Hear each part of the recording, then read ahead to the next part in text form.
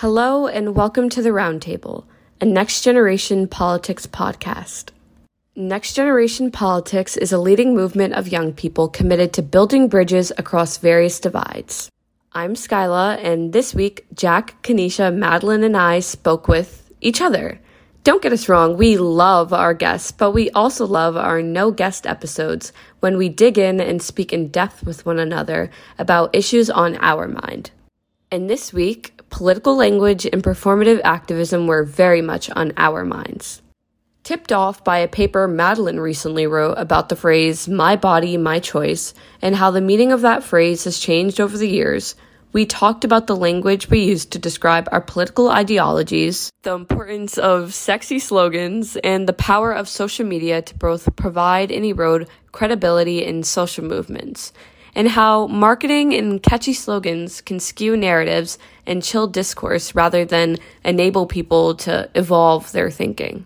We talked in depth about the spectrum of activism and whether and under what conditions performative activism could be a gateway to deeper and more authentic activism. Nobody decides to do activism because it's easy. We agreed that the key to activism is the willingness and resilience that enables us to pick ourselves up and get back at it when we fall short. We also agreed that the way to change is through slow conversation that illuminates the human experience, including that of people in groups we may feel activated against. Hope you enjoy hearing our thoughts as much as we enjoyed hearing one another's. Thank you for listening. Hi everyone, my name is Madeline and I'm a high school senior from Brooklyn, New York. And in addition to being a podcaster, I'm also a lead civic fellow at our civic forums. And today I'm thinking a lot about the language that we use in politics and media and to describe our ideologies. I'm extremely interested in words, which is something that's super nerdy to say, but I absolutely love it. As an aspiring linguist, I think it's really important to do a little bit of a deep dive on the language that we use and like the jargon of modern times.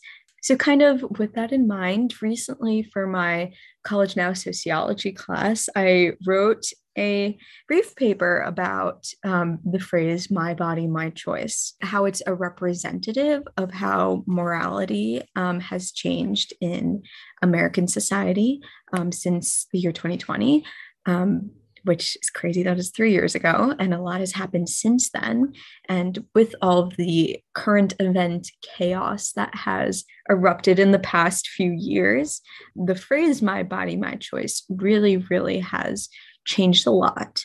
But what stayed the same with that phrase is Americans not necessarily deviating against government, but using it as a form of activism to promote a larger thing that they're passionate about, whether that be for abortion rights, especially as the Dobbs decision happened last summer, or with anti-masking or vaxxing. And so I just thought that phrase, the fact that it was used and turned against almost the abortion movement to then actually be a conservative catchphrase was such a crazy and like abrupt change, but it really did show and impact how morality has changed and how language can be used and changed to describe political ideologies like that. That was kind of what my paper was about. I'm really interested in expanding on the idea of language used in politics outside of the work that I did. But yeah, I'm really looking forward to this conversation. Hi, my name is Kanisha. I'm a high school senior from Queens, New York. And in addition to being on the podcast, I'm also a facilitator at YVOTE. And today I'm just excited to discuss both like the pros and cons of, I guess, a marketing component being added to a lot of social movements in the modern day. I think more than now, right, with like the pervasiveness of social media, with how accessible advertisements getting, with advertisements actually becoming a big part of social media as well, and the commodification of both like personal information and I think a lot of times social good. There's just such an interesting intersection to explore, I think, between like where does this sort of marketing or where does this sort of just like creating thematic or unifying element behind a movement turn into performativeness? When does it become facetious? And I think there's a lot of positive that comes from social media. I think there's a lot of positive that comes from this new perspective of approaching movements through. Right now, more than ever, I think we're seeing movements be a lot more organized. We're getting a really good look at a wider spectrum of activism. But I think with that culture as well, there comes a kind of destabilizing factor, or a factor that erodes the credibility of a lot of movements, because kind of like you were saying, Madeline, we're seeing these movements being put on t-shirts and being sold at fast fashion stores. We're seeing everyone post like black squares and use a hashtag and feel like that's making some sort of huge change. So I just think there's so many like nuances to explore here, and I'm excited to have this discussion with you guys. Hi, my name is Skyla. I'm a high school senior from Queens, New York. In addition to being on the podcast, I am also a lead civic fellow. I really am interested in this topic because I think it speaks to how, like, despite intention, these like catchy slogans can be skewed and can really change the narrative based on who's saying it and why. It also kind of makes me think to George Orwell's Animal Farm, on how like these phrases and slogans and principles of something that was supposed to be utopian was kind of turned into fascism.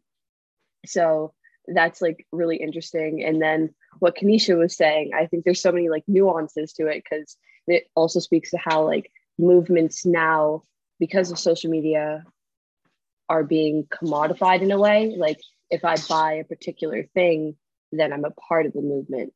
So does that make you an activist, or does it make you a participant in activism? Hi, everyone. My name's Jack. I'm a high school senior going to school in Manhattan. I came to NextGen almost 3 years ago, where I participated in a civic action project distributing surveys on freedom of expression to people in independent and public New York City high schools. After that, I wrote a little piece for the blog and transitioned to the podcast full time. I'm really interested just to talk about in general, like the value of where like sloganeering and like sort of quippy turns of phrase detracts from a general discourse that actually would further people's ideas and help them change their mind. I'd be interested to know sort of at what point, does saying my body, my choice on either the conservative or liberal side chill discourse, or not chill discourse, but shut discourse down in a way that will like not actually allow people to move beyond it. I'm also really excited to touch a little bit on performative activism. I know that there's a person I follow on Instagram, and I find it the most jarring thing, because there'll be a photo of them at a clearly very, very expensive, this person is, from their Instagram, it's obvious, is extravagantly wealthy. So it'll be a photo of them at a ludicrously large and luxurious house in the Hamptons. And then the next one will be, here's this like social cause. And it's very, very jarring to me to like be going through their Instagram story and see like that like slide. And then the next one, which is like here, but I'm actually an activist. And I will confess that I used to think performative activism was like an overblown problem. Like me posting a black square, is it like the most impactful thing I can do? Obviously not. But I think that 2020 did a really good job of actually showing that that's a first step, that's not enough. And so what I've been really surprised actually is at how long lasting a lot of the things we saw coming out of 2020, to use an example. Even though many people did post black squares, I think that many people are still like committed, at least nominally, to like racial justice, and would be more amenable to having a conversation with someone who's like, I think that that's problematic, or, many institutions have adopted like a DEI director. And so I think that they probably have become, just through that exposure and like that climate, have probably become more open to like actually engaging with that on a fair ground. So while I do have this weird knee-jerk reaction of like, I don't like the way that this Instagram feed looks, because I think that the collision of worlds is really uncomfortable and quite jarring, I do wonder if it is beneficial in some sense. I'd be interested to hear what you guys have to say about it. The first thing that pops to mind is, did you guys see AOC's dress that said "Eat the Rich" at the Met Gala? That is the first thing that came to mind, because I remember thinking like, wow, that's hypocritical. Like, even though the intention was that she's at the table, it's activism, it's a statement, but then it's like the people that can't get in there, that don't have the money to do that. Well, is that really like the statement that she wanted to make? Something that came to mind for me, I think especially this was, I guess, a bit more prominent back in 2020. I honestly don't know how prominent this movement is now, but like the all cops are bastards movement with the whole abbreviation. Sorry, I do not know what it's called right now, but how everyone was putting like ACAB in their bios and things like that, or like posting it on their stories.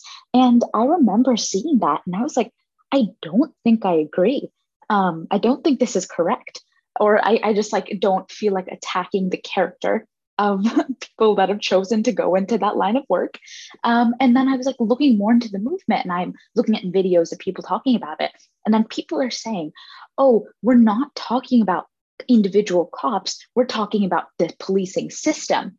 And then I was like, okay, I see where you're coming from. I definitely agree. I think there's a lot of systemic issues when it comes to policing and things that start, literally like from day one, not even training, probably before training, that cause people to, that cause a lot of inequities in the system. But then I was thinking about, especially about like the dissonance between that statement and what a lot of the movement is actually standing for.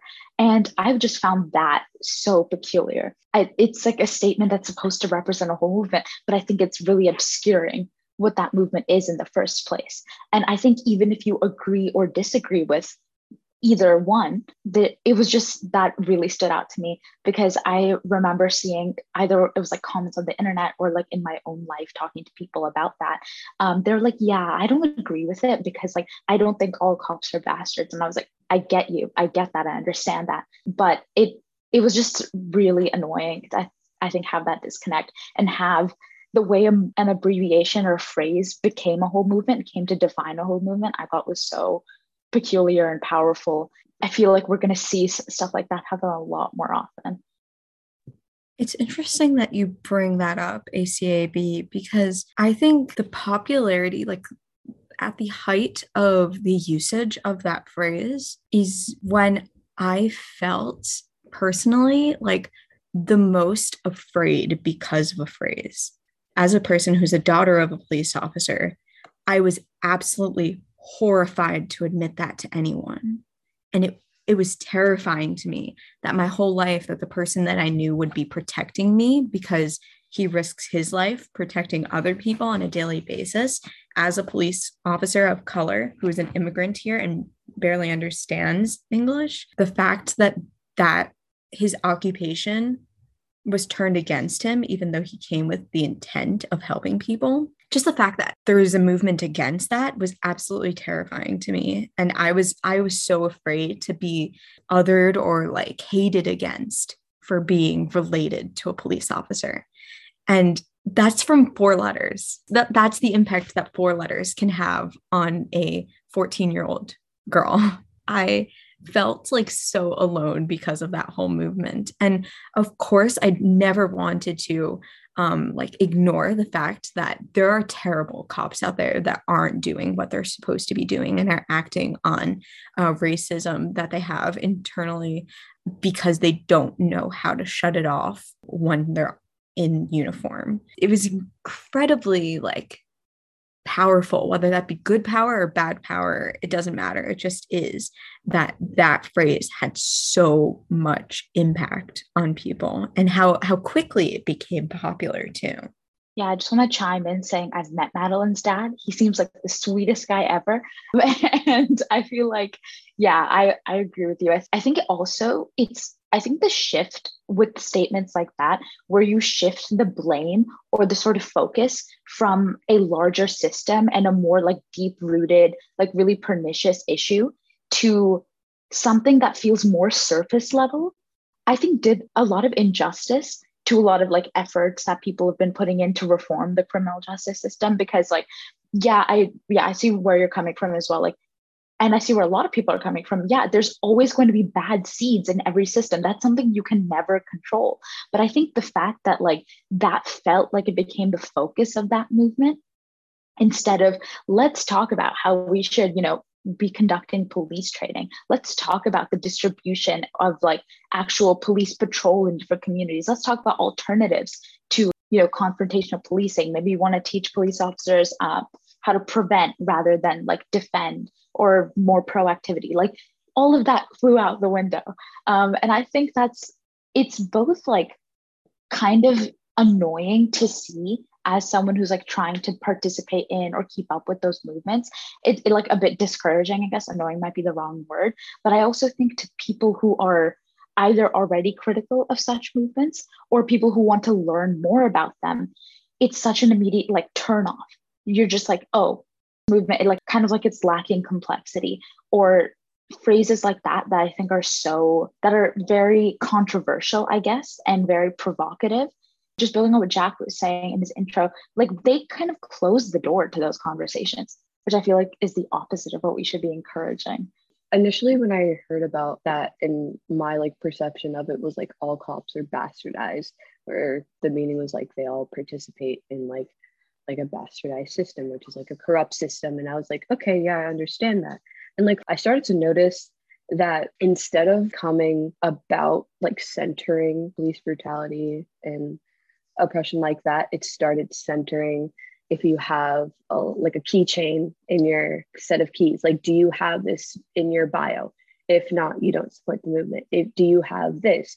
If not, you don't support it. I also think too, it started becoming less of a conversation of, is this system oppressive? Is it corrupt? And do police have the same moral compass as I do? Or do you support your police or do you not? Or instead of, what can we do to like target these systems? I think too, being like super young when that was introduced with us, like, because it was on TikTok. I was like 13 and that was all that was on my TikTok page. It wasn't centering Black and brown people in the conversation anymore. It wasn't about them. It was about, if you have this in your bio and if you're an activist to your followers. Yeah, I was just going to build on that and say, like, I think it also opens up a gate to like the commercialization of these movements as well. I think you're increasingly seeing like verified Instagram accounts that are making posts about these movements. And just from my like very surface level knowledge of, I guess, like social media marketing or just those social media platforms, I do believe they gain money or at least like some sort of monetary like compensation for that, especially if they're like verified accounts. And then I think kind of like we were talking about how we see a lot of those movements also make their way into, especially clothing. I've seen it a lot with clothing. There's like stores selling pins, stores selling t-shirts. I remember in 2020, I was shopping on the H&M website and there was this t-shirt for like BLM on the website. And I'm like, what is happening? I don't think this is right. Like, I appreciate the sentiment, but you're also a company that like exploits labor in foreign countries and contributes to a lot of like negative environmental effects. So I think when you start seeing things like that, it just like, and when people buy into that culture, there's a sort of positive reinforcement that comes with the satisfaction of thinking you're doing the right thing. And I agree with you guys that it's like a first step, like making the initiative to engage with the movement, engage with an idea, and a way, like a small way or a big way, is a great first step to jump into those. But I think the way it gets bad and crosses over into that bad side is when people start thinking that is it. When people start thinking reposting something is it. And I think it discourages people that are actually like involved in this work, and it encourages a sort of ignorance just under the veil of like caring about an issue. Because I think like people doing that they're not going out with this intent to harm, but I think inadvertently you're kind of like harming a movement by promoting performativeness over like actual work. And I think at the same time, it gives people that are, again, like critical of these movements a way to poke holes in them by referring to this like commodification, commercialization of social good. So now I feel like smaller businesses that are actually trying to work towards social good don't have the same edge that they used to. And it's also just like creating this larger culture of ignorance, which is not as fun. So yeah, it's just interesting to see how movements, especially when like a lot of movements we have don't belong to people. They're just movements for the public to participate in. And I think that's a really good thing. But then, with that good comes people that want to exploit something for the public and for people to like uplift into something that's not as great. I agree that like buying a BLM t-shirt on on the H&M website is probably like not the best thing for the movement. But I'd be interested to like hear your all takes. Like, would you rather that people not do that? Like would you rather that BLM shirt never gets on the H&M website, or that like you can never buy those pins? Like I remember I was like walking through Washington Square Park, and like there's a hub of like anarcho-socialism or whatever, and they have like all these pins, right? This politician's bad and this politician's evil, and you know, so-and-so eats babies and whatever. But I'd be interested to know if you guys would almost rather have, it's true, the Ted Cruz, but I'd be interested to know like if you guys would rather have a world where that doesn't happen at all, because I agree with the critique that's been made, right? I think that like ignorance and performative action are like two like really bad things. But at the same time, I wonder if it's like a reasonable expectation to want everyone to be doing the work, right? Like to be like reading books and going and hearing thinkers and like writing to their elected officials and going and protesting, right? I think that, you know, my dad, who like doesn't buy into a lot of like what we could call the BLM talking points, did go and march with us, right? In the wake of George Floyd's murder. But like, is it really realistic to expect someone like him to get behind all of that? My question would be though is, and this is how I'm a real believer of like social change through just like slow conversation, because I think that realistically, the way that you are going to change someone's opinion is not by like walking up to them, like dumping like a bunch of statistics and like ethical arguments on them and then be like, oh, your opinion's changed now.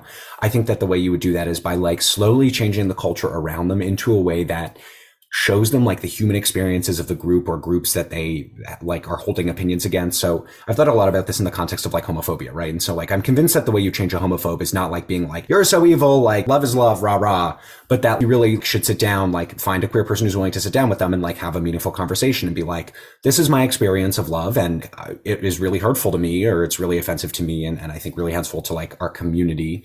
And I'm very skeptical of those ill-defined words. You know, it's very hurtful to me that like, this is your opinion. And I think that that has been really transformative for certain things in my life. And I suspect that it could be in others.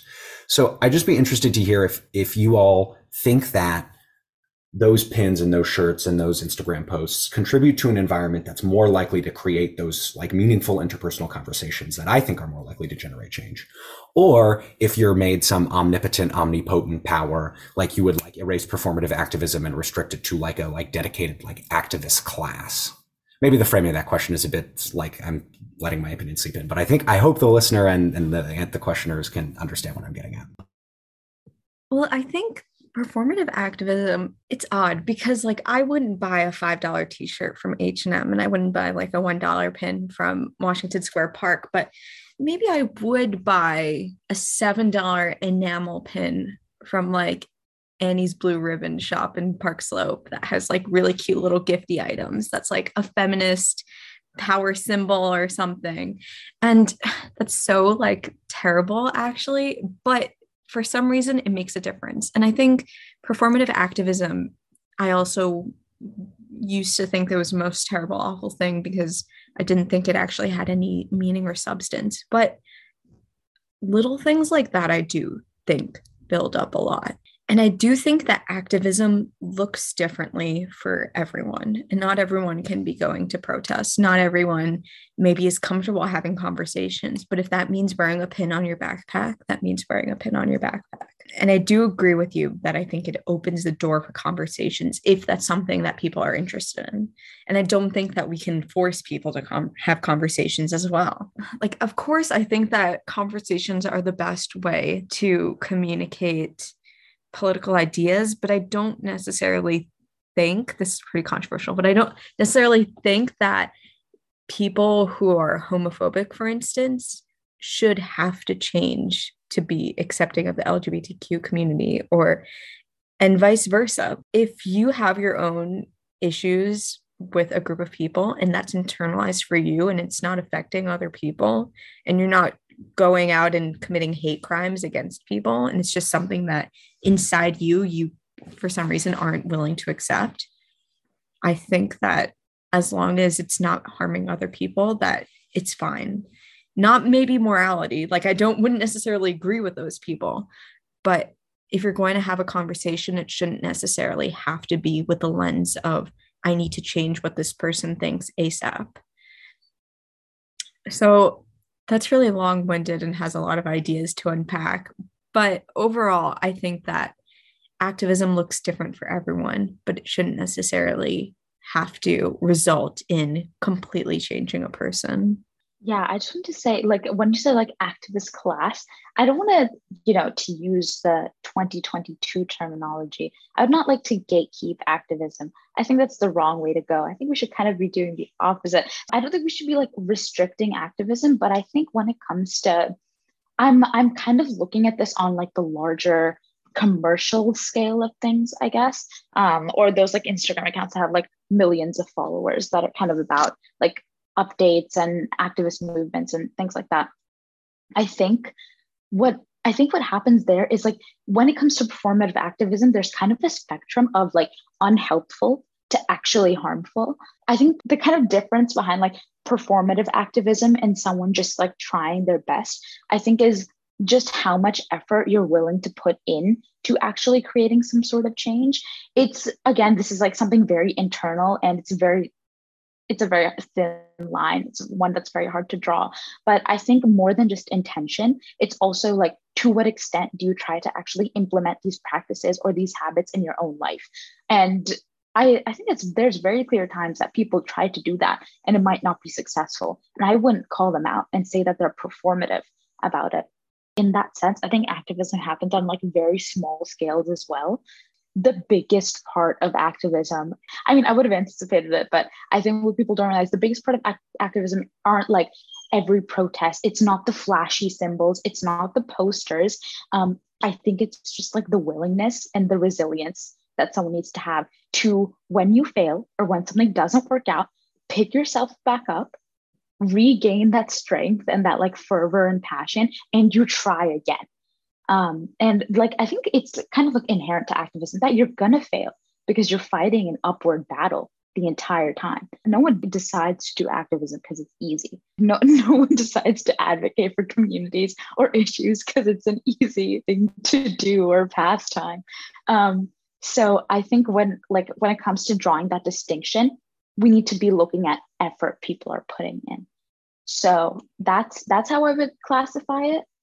I think that's kind of why in my mind, I don't think wearing a pin or reposting something counts as real activism. It is kind of performative to me because people are just taking those steps and not bringing that into their life, not trying to spark those conversations maybe, or do something a little bit greater. But I think for people that maybe aren't posting that stuff, maybe that they are buying a pen, doesn't really matter, but they're also willing to bring this conversation up at the dinner table. They're willing to like ask their friends that might be doing this work or their guidance counselor for like civic engagement opportunities. Like that feels more in line with activism to me than the former.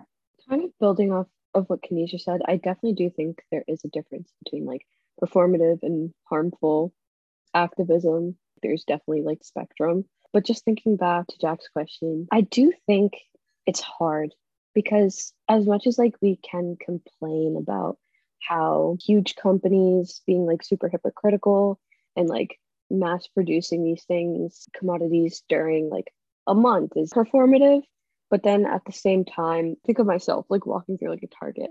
I remember when I was like younger, seeing Pride flag was like so, I was like, I just felt like so seen, you know what I mean? And then like starting to like seeing BLM t-shirts. Oh, this is like becoming a thing. Like even if it is in a way critical, it still like provides an environment where people can like identify themselves with the community or like scene. Also too, I think it's like to be noted, like I would love to buy these things from smaller businesses, that directly go with the cause. But if we're thinking to people who don't have like access to that, or where those smaller businesses tend to be like very expensive, just those like having those cheaper things can like make people like feel a part of something and can promote those conversations. Yeah, I'd like to just sort of build on that experience. The perfect coalescing of a lot of the themes that we've been talking about is like Pride Month. Because I think there's just relentless criticism of Pride Month that like, and it's totally true, right? It's like Christmas. Like, oh, like it's the first, everyone has a Pride logo, and then, oh, it's no longer Pride Month, and then no one has a logo, right? And, of course, like you see brands that are like, yeah, like we're committed to queer rights, and then all of their like Saudi Arabian accounts and like Middle Eastern accounts and African accounts, places where it's not as fashionable to like be pro LGBTQ, they say nothing. And so I think pride is like not a bad thing. I think that, yeah, like there are problems, right? And like, yes, it commodifies and like, yes, right? I want to push back on what I feel like the thrust of the conversation has been, which is that like all this is bad. But I would like to, I guess, to use Kenisha's sliding scale of unhelpful to damaging, say that it really falls very closer to unhelpful than like a damaging thing. Because do I think that advancement of queer rights is really being seriously damaged by pride? Like, I don't know. I don't think so, right? Like, I think that, and granted, my experience of what Pride Month is probably significantly different, given that like I'm experiencing it from New York, right? Which is like the Pride like mega center. So like, what is Tom Smith experiencing in the middle of Idaho? I don't know. But like, I'd imagine that even though at the point where these national brands are carrying it and mentioning it, I think that it's a really like powerful impact, powerful commentary on where our society is, that like groups of companies feel like they can actually say these things and not be really penalized.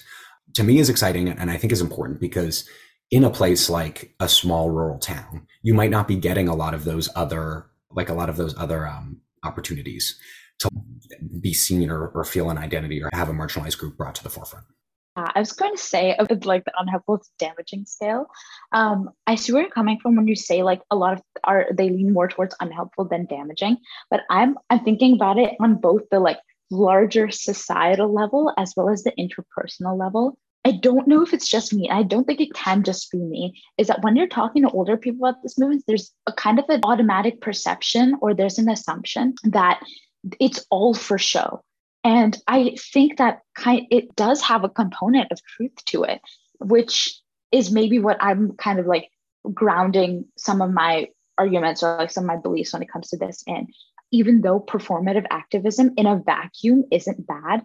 And yeah, if people are posting stuff on their stories or if people are buying a certain shirt, it's not going to like completely destabilize movements. At least I hope it's not. But I think when it comes to like, you know how earlier we're talking about conversation is like that place to start for understanding different perspectives and working towards some sort of change, even if it's on a small scale.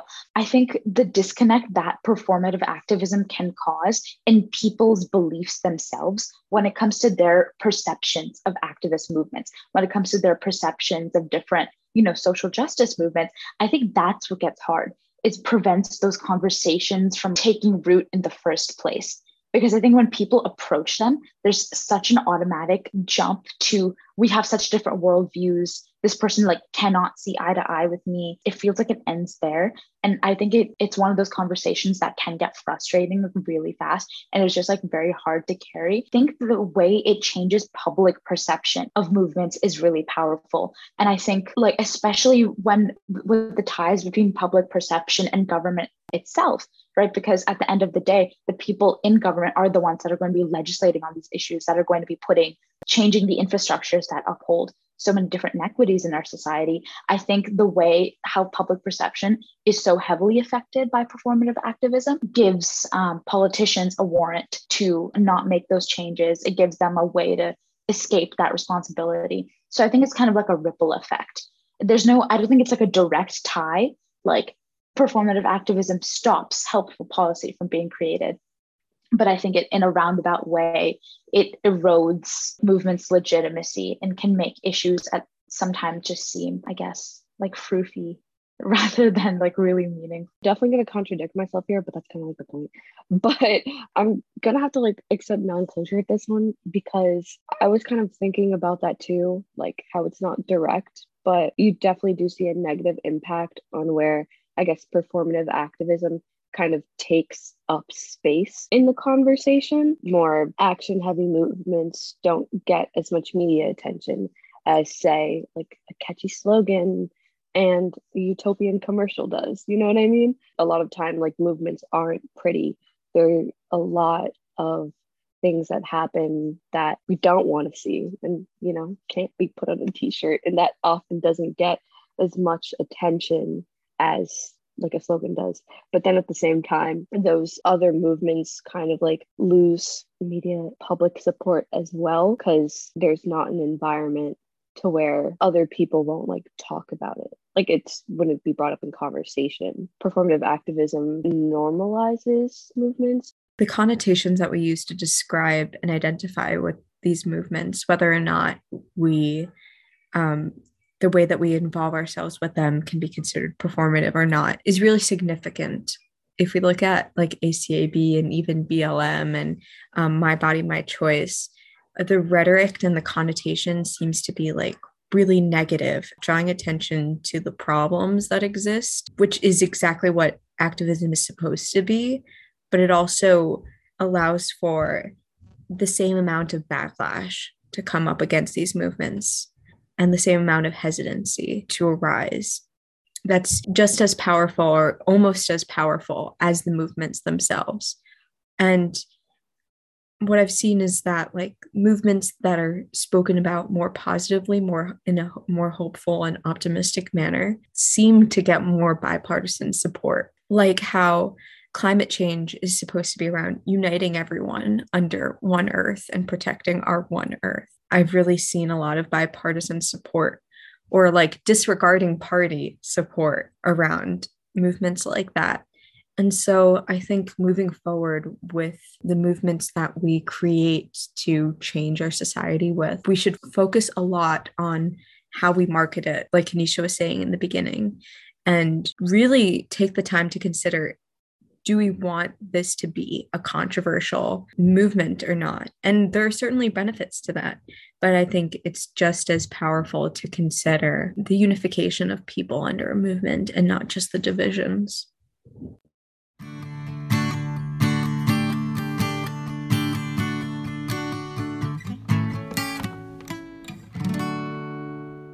That's all for today with Next Generation Politics. I'm editor Vanessa Chen signing off. Please check out our website at www.nextgenpolitics.org/podcast for links related to what we've discussed and to find out more about our work. And please recommend us to your civic-minded friends or to your friends you'd like to become more civic-minded.